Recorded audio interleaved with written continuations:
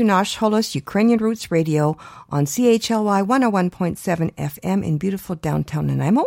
Welcome back. Ви слухаєте «Наш голос» радіо українського коріння, котре подається вам на хвилі CHLY 101,7 FM у місті Нанаймо. З вами Оксана і Павліна.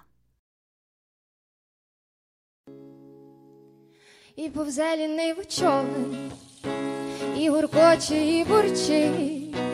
Відки взявся, я не знаю, чим прийдеться закінчить. Хвиля радісно плюскоче, та листиться до човна, мов дитя цікаво шепче, і розпитує вона.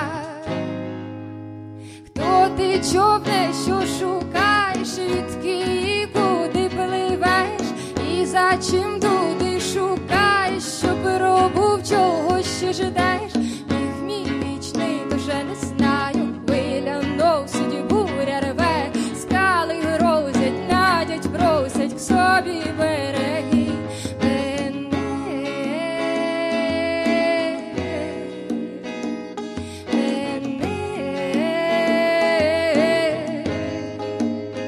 Що то думать, що то жити, що питатися про ціль, нині жити, завтра гнити, нині страха, завтра біль. Каже, що природа мати держить нас, як їм там трем, а в кінці мене цілого знов до себе відберем. То ти, човне, що шукаєш, відки і куди пливеш, і за чим туди шукаєш, щоб пробув, чого ще ждеш?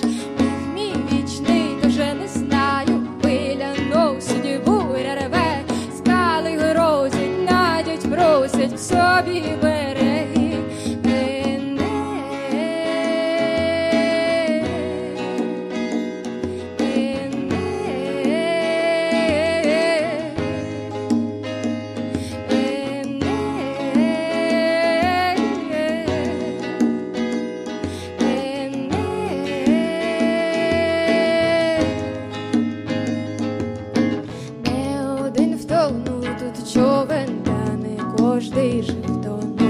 Хоч би й 9 не вернуло, до 10 поверну. А хто знає, може в бурю іменно спасешся ти, може іменно тобі сядеться до цілі доплести. Може іменно тобі сядеться до цілі доплести, може іменно тобі сядеться до цілі доплести, може іменно тобі сядеться до цілі доплести, може іменно тобі сядеться до цілі доплести, може іменно тобі сядеться до цілі доплести, може іменно тобі сядеться до цілі доплести, може іменно тобі сядеться до цілі доплести.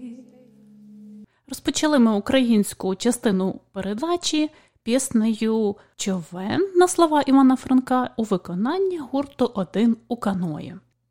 Чому саме ця пісня? От хочу згадати, що увесь український світ 27 серпня згадував день народження Івана Франка. Офіційно це день 27 серпня 1856 року, та український історик Ярослав Грицак відзначає, що вже із цього факту дати народження розпочинаються міфи про письменника. Насправді Франко народився на 2 дні раніше.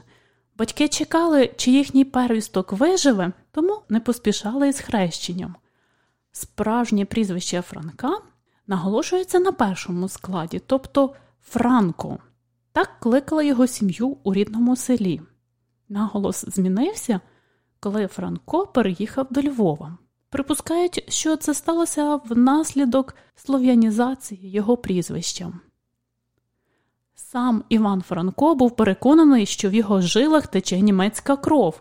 Він твердив, що по батькові походить з тих сільських німецьких колоністів, які переселилися до Галича в перші роки австрійського правління. Дослідження родоводу Франка засвідчує, що насправді його предки жили в Галичині ще до приходу Габсбургів. Це, однак, не заперечує можливості, що вони прийшли сюди раніше, адже німецька колонізація Галичини тривала ще від княжих часів.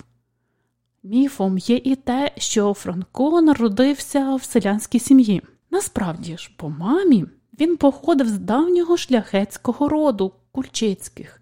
Окрім Франка, двома іншими найвідомішими представниками цього роду є відомий козацький гетьман Петро Конашевич-Сагайдачний та Юрій Кульчицький, герой Віденської битви 1683 року і власник першої віденської кав'ярні.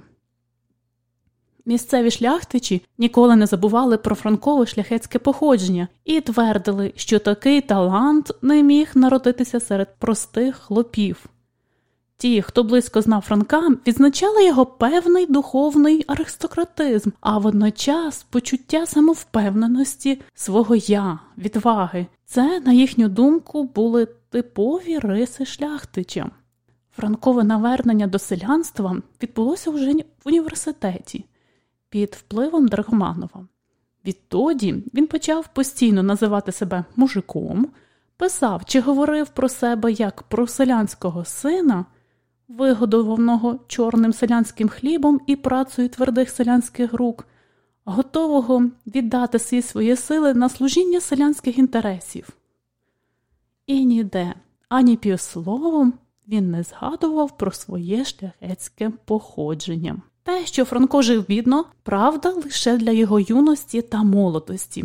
Він народився у заможній сім'ї, по смерті батьків виживав з репетиторства, тому і грошей вистачало не лише на їжу, а й на книжки. А в університеті йому, як збіднілому та осиротілому шляхтичеві, давали стипендію. Франкові голодні роки почалися у Львові по його першому арешті й ув'язненні за соціалізм.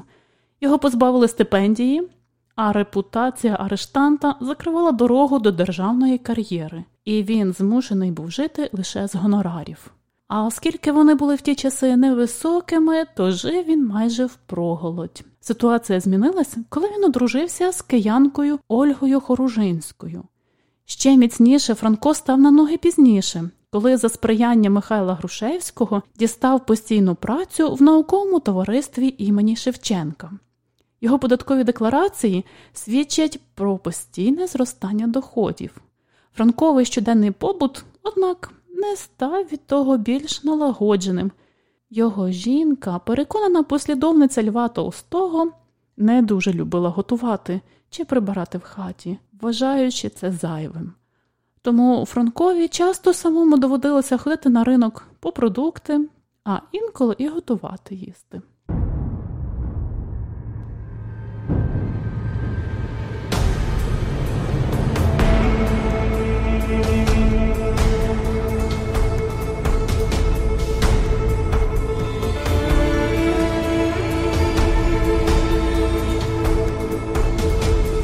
Чого являєшся мені у сні, чого звертаєш ти до мене? Чудові очі ті ясні, сумні, немов криниці дно студенне. Чого являєшся мені у сні? Чому уста твої німі? Чому уста твої німі?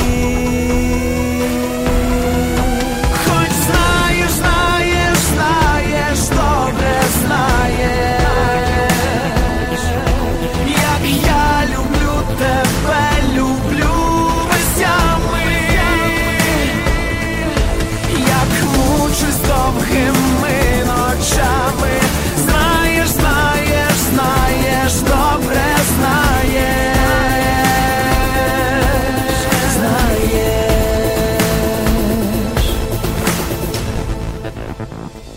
Чого являєшся мені у сні? В житті ти мною згордувала, моє ти серце надірвала, і з нього визвала одні оті пісні.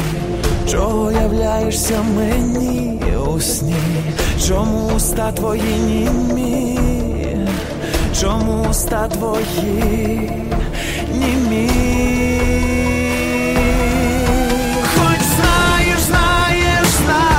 Добре знаєш, як я люблю тебе, люблю весями.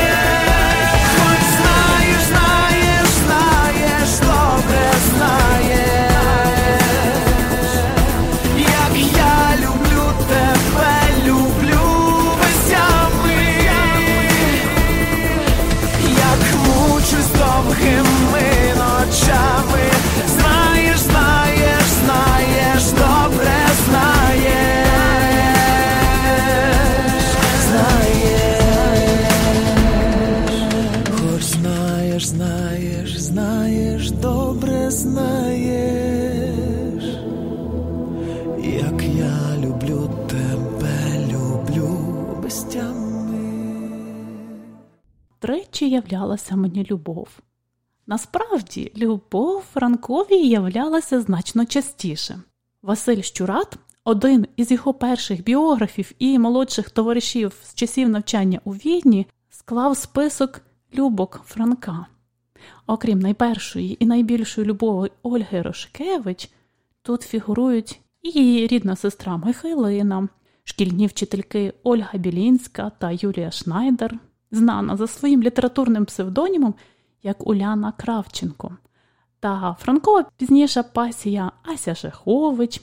Найбільшим відкриттям в цьому списку є дружина його приятеля Болеслава Веслоуха Марія та перша галицька феміністка Наталя Кобринська. Насправді і цей список далеко не повний.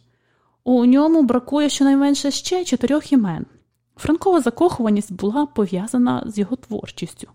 Щурат навіть записав такий діалог між Кобринською і Франком. «Ви в мені любитесь? Та я не тільки у вас, а й в багатьох. Мушу, щоб писати любовні поезії». Першим сильним почуттям юного Франка було його кохання до попівни Ольги Рошкевич. Спочатку Іван Франко навіть не знав, як з нею поводитись, а ще думав, що дівчина, в яку він закохався, має говорити якось незвично. Відтак, перші листи до неї писав німецькою мовою. Батьки Ольги спочатку заохочували її дружбу з Іваном, сподіваючись, що він зробить блискучу кар'єру.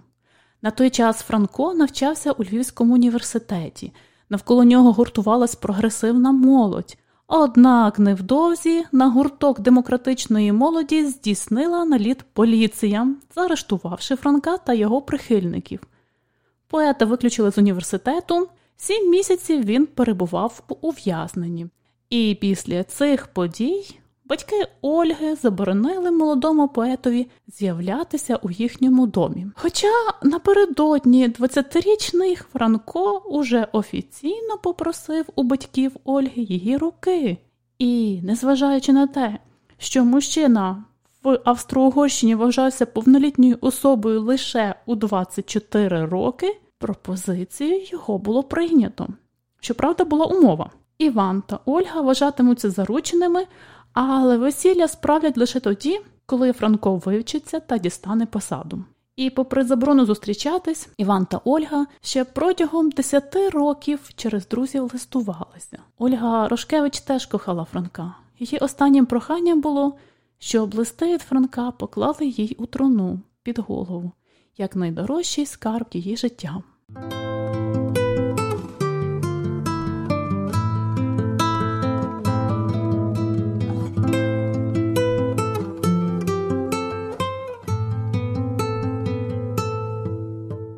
Про шлюб Івана Франка із Ольгою Хорожинською говорили, що це сокровенна мрія українського народу, розділеного кордоном. До речі, під час весілля наречений на вигук «Гірко» не знав, що робити, адже в Галичині тоді ще не було такої традиції.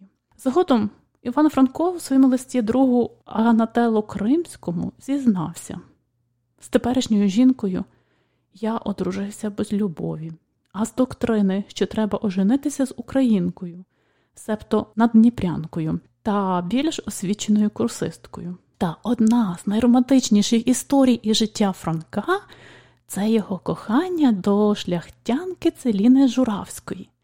Дівчину він уперше побачив і закохався в неї за досить прозаїчних обставин. Вона сиділа за касовим віконцем, бо працювала на пошті у Львові. Щоб побачити її знов і знов, поет неодноразово писав сам до себе листи і сам їх відбирав. Але це не допомогло. Гордовита красуня не могла покохати русина з рудим волоссям у вишиваній сорочці з простими манерами. Ця невзаємна любов мучила Франка багато років.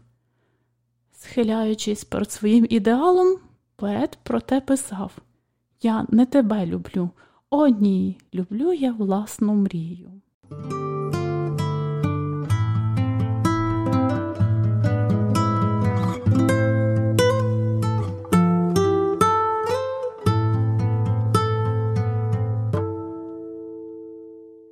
тоді, і сьогодні досить актуальним є вислів Івана Франка.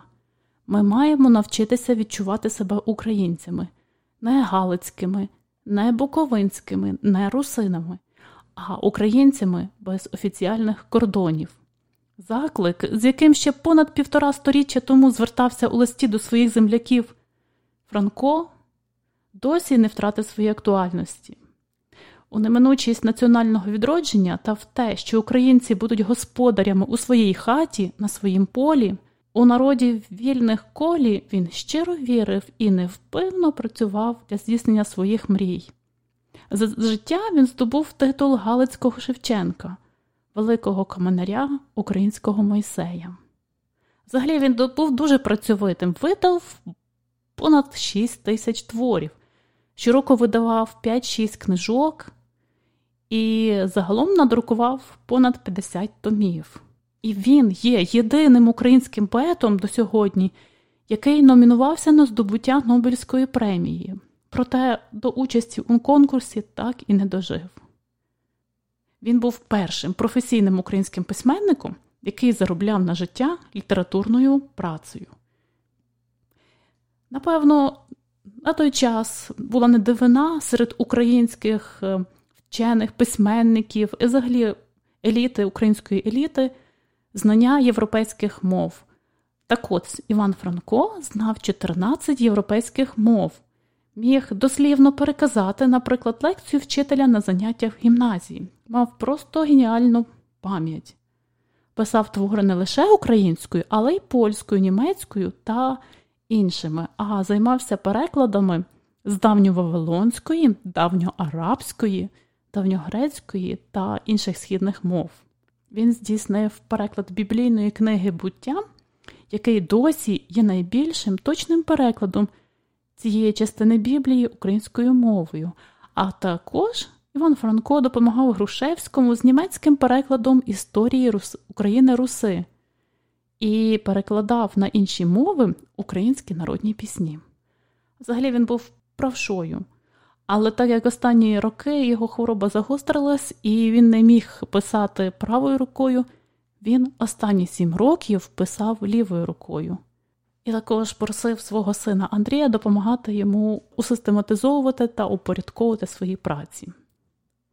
Він був першим професійним українським політиком, першим головою першої української політичної партії – Русько-Української радикальної партії. Також одним із перших виступав на підтримку українського феміністичного руху і підтримав видання українського жіночого альманаху «Перший вінок», який видавали Наталя Кобринська та Олена Пчілка.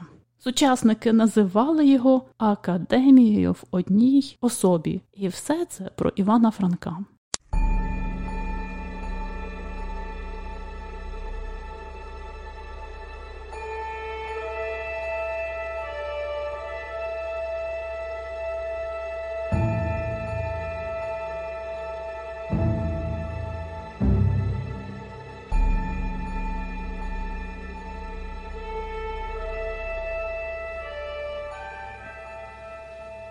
А й правда.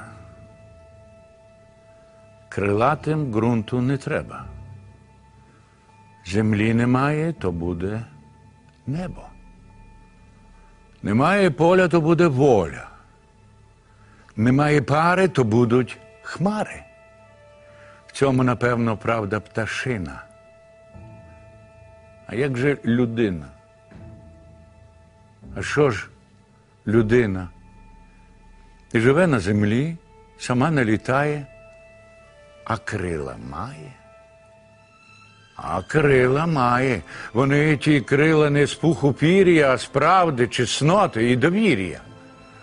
У кого з вірності у коханні, у кого з вічного поривання, у кого з щирості до роботи, у кого з щедрості на турботи, у кого з пісні, або з надії, або з поезії, або з мрії. Людина нібито не літає, а крила має. А крила має. Ліна Костенко. «Крила». 27 серпня ми також згадували Богдана Сильвестровича Ступку. 1941 року недалеко від Львова у невеликому селі народився Богдан у родині українських акторів і музикантів. Актор, який зіграв більше сотні персонажів на сцені театру і стільки ж в кіно, став цілою епохою і символом українського кінематографу. Маленький Богдан все дитинство провів за лаштунками театру. Його батько співав у хорі Львівського оперного театру, а дядько був солістом. Крім того, тітка Ступки працювала головним концертмейстром Львівської опери. Богдан в дитинстві не мріяв бути актором. Хлопчиком він планував бути лікарем. А в підлітковому віці навіть намагався вступити на хімічний факультет Львівської політехніки, проте провалив іспити. Цікаво, що свою першу роль у кіно Ступка отримав через скандал. А йдеться про фільм «Білий птах з чорною ознакою» режисера Юрія Іллєнка. Сценарій до стрічки писали спільно Юрій Іллєнко та актор Іван Миколайчук. І саме Іван Миколайчук повинен був зіграти українського націоналіста Ореста Дзвонаря, тому роль писав відповідно під себе. І уряд вже у той час підозрював відомого популярного актора Миколайчука у націоналізмі, тому цензура строго-настрого заборонила грати йому роль Ореста Дзвонаря. І ось цю роль віддали на той час маловідомому актору з театру Богдану Ступці. Взагалі це було досить складно для Богдана, як він згадує, тому що до тих пір він жодного разу не знімався у фільмах, і ось тут раз з театрального актора головна роль у фільмі. Ще один цікавий факт з біографії актора. У 2008 році, на 67-й день народження Ступки, працівники Андрушівської астрономічної обсерваторії назвали в його честь астероїд, який відкрили в ніч на 27 серпня. І офіційна назва астероїда – 269-252 Богдан Ступка. Ось такий цікавий факт теж. А зараз давайте послухаємо Богдана Ступки «Я люблю Україну». Мені пощастило. Я бачив світ. Я бачив величну Амазонку, але подих у мене перехоплює від спокійної величності Дніпра. Я торкався каменів Стоунхенджу та нічого не відчував. Лише скелі Демерджі відповідали на мій дотик теплом кримського сонця. Розкіш Версалю вразила мене. Та мені більше до вподоби затишна краса палацу в Масандрі. Я спускався в найкрасивіші печери Америки, та вони не зачаровують так, як галерея казок у Мармуровій печері. Я був у лондонському Таурі, але справжню міць я відчуваю в суворих вежах Луцького замку. Мені було цікаво у Великому каньйоні, та я був просто приголомшений, побачивши базальтові стовпи Рівненщини. Мене охоплювали теплі води Карибського моря, та лише синевир наповнює мене енергією вічної молодості. Я бачив ще багато чого, але я люблю Україну. І вірю, ви теж її любите.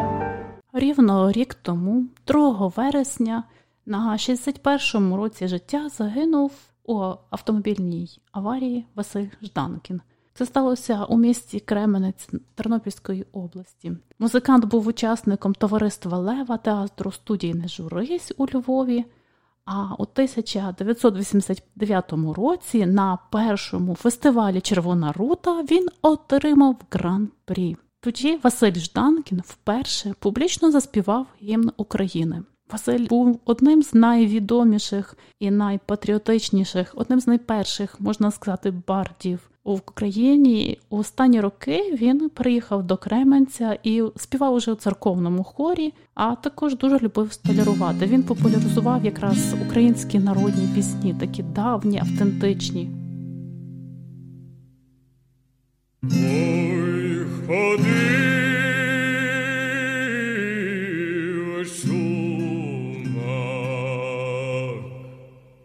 Сім літ по Дону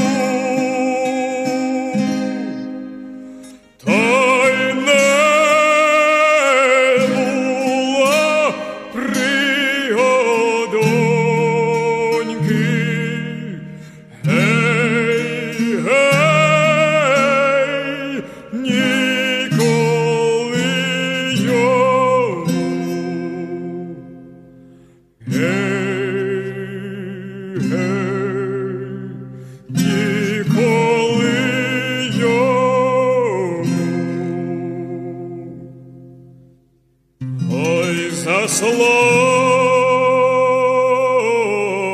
чума, заслабтай лежить, ніхто в його не спитає.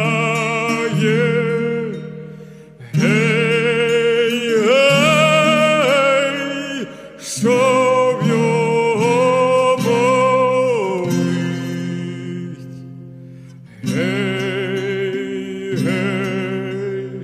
Що в його болить? Наша передача підходить до кінця. Бажаю вам гарного дня. До зустрічі наступної середи о цій же годині. Нагадую, ви слухали наш голос радіо українського коріння, яке подається вам на хвилі CHLY 101,7 FM у місті Нанаймо. З вами була я, Оксана Побережник. Всього доброго.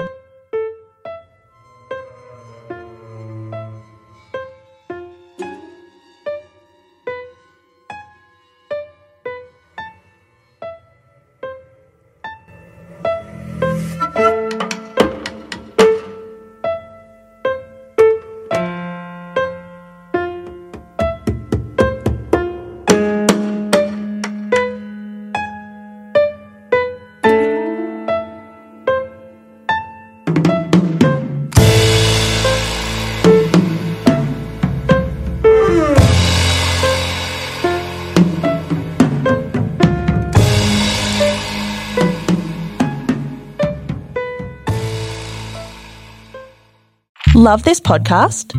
Support this show through the Acast supporter feature. It's up to you how much you give, and there's no regular commitment. Just hit the link in the show description to support now.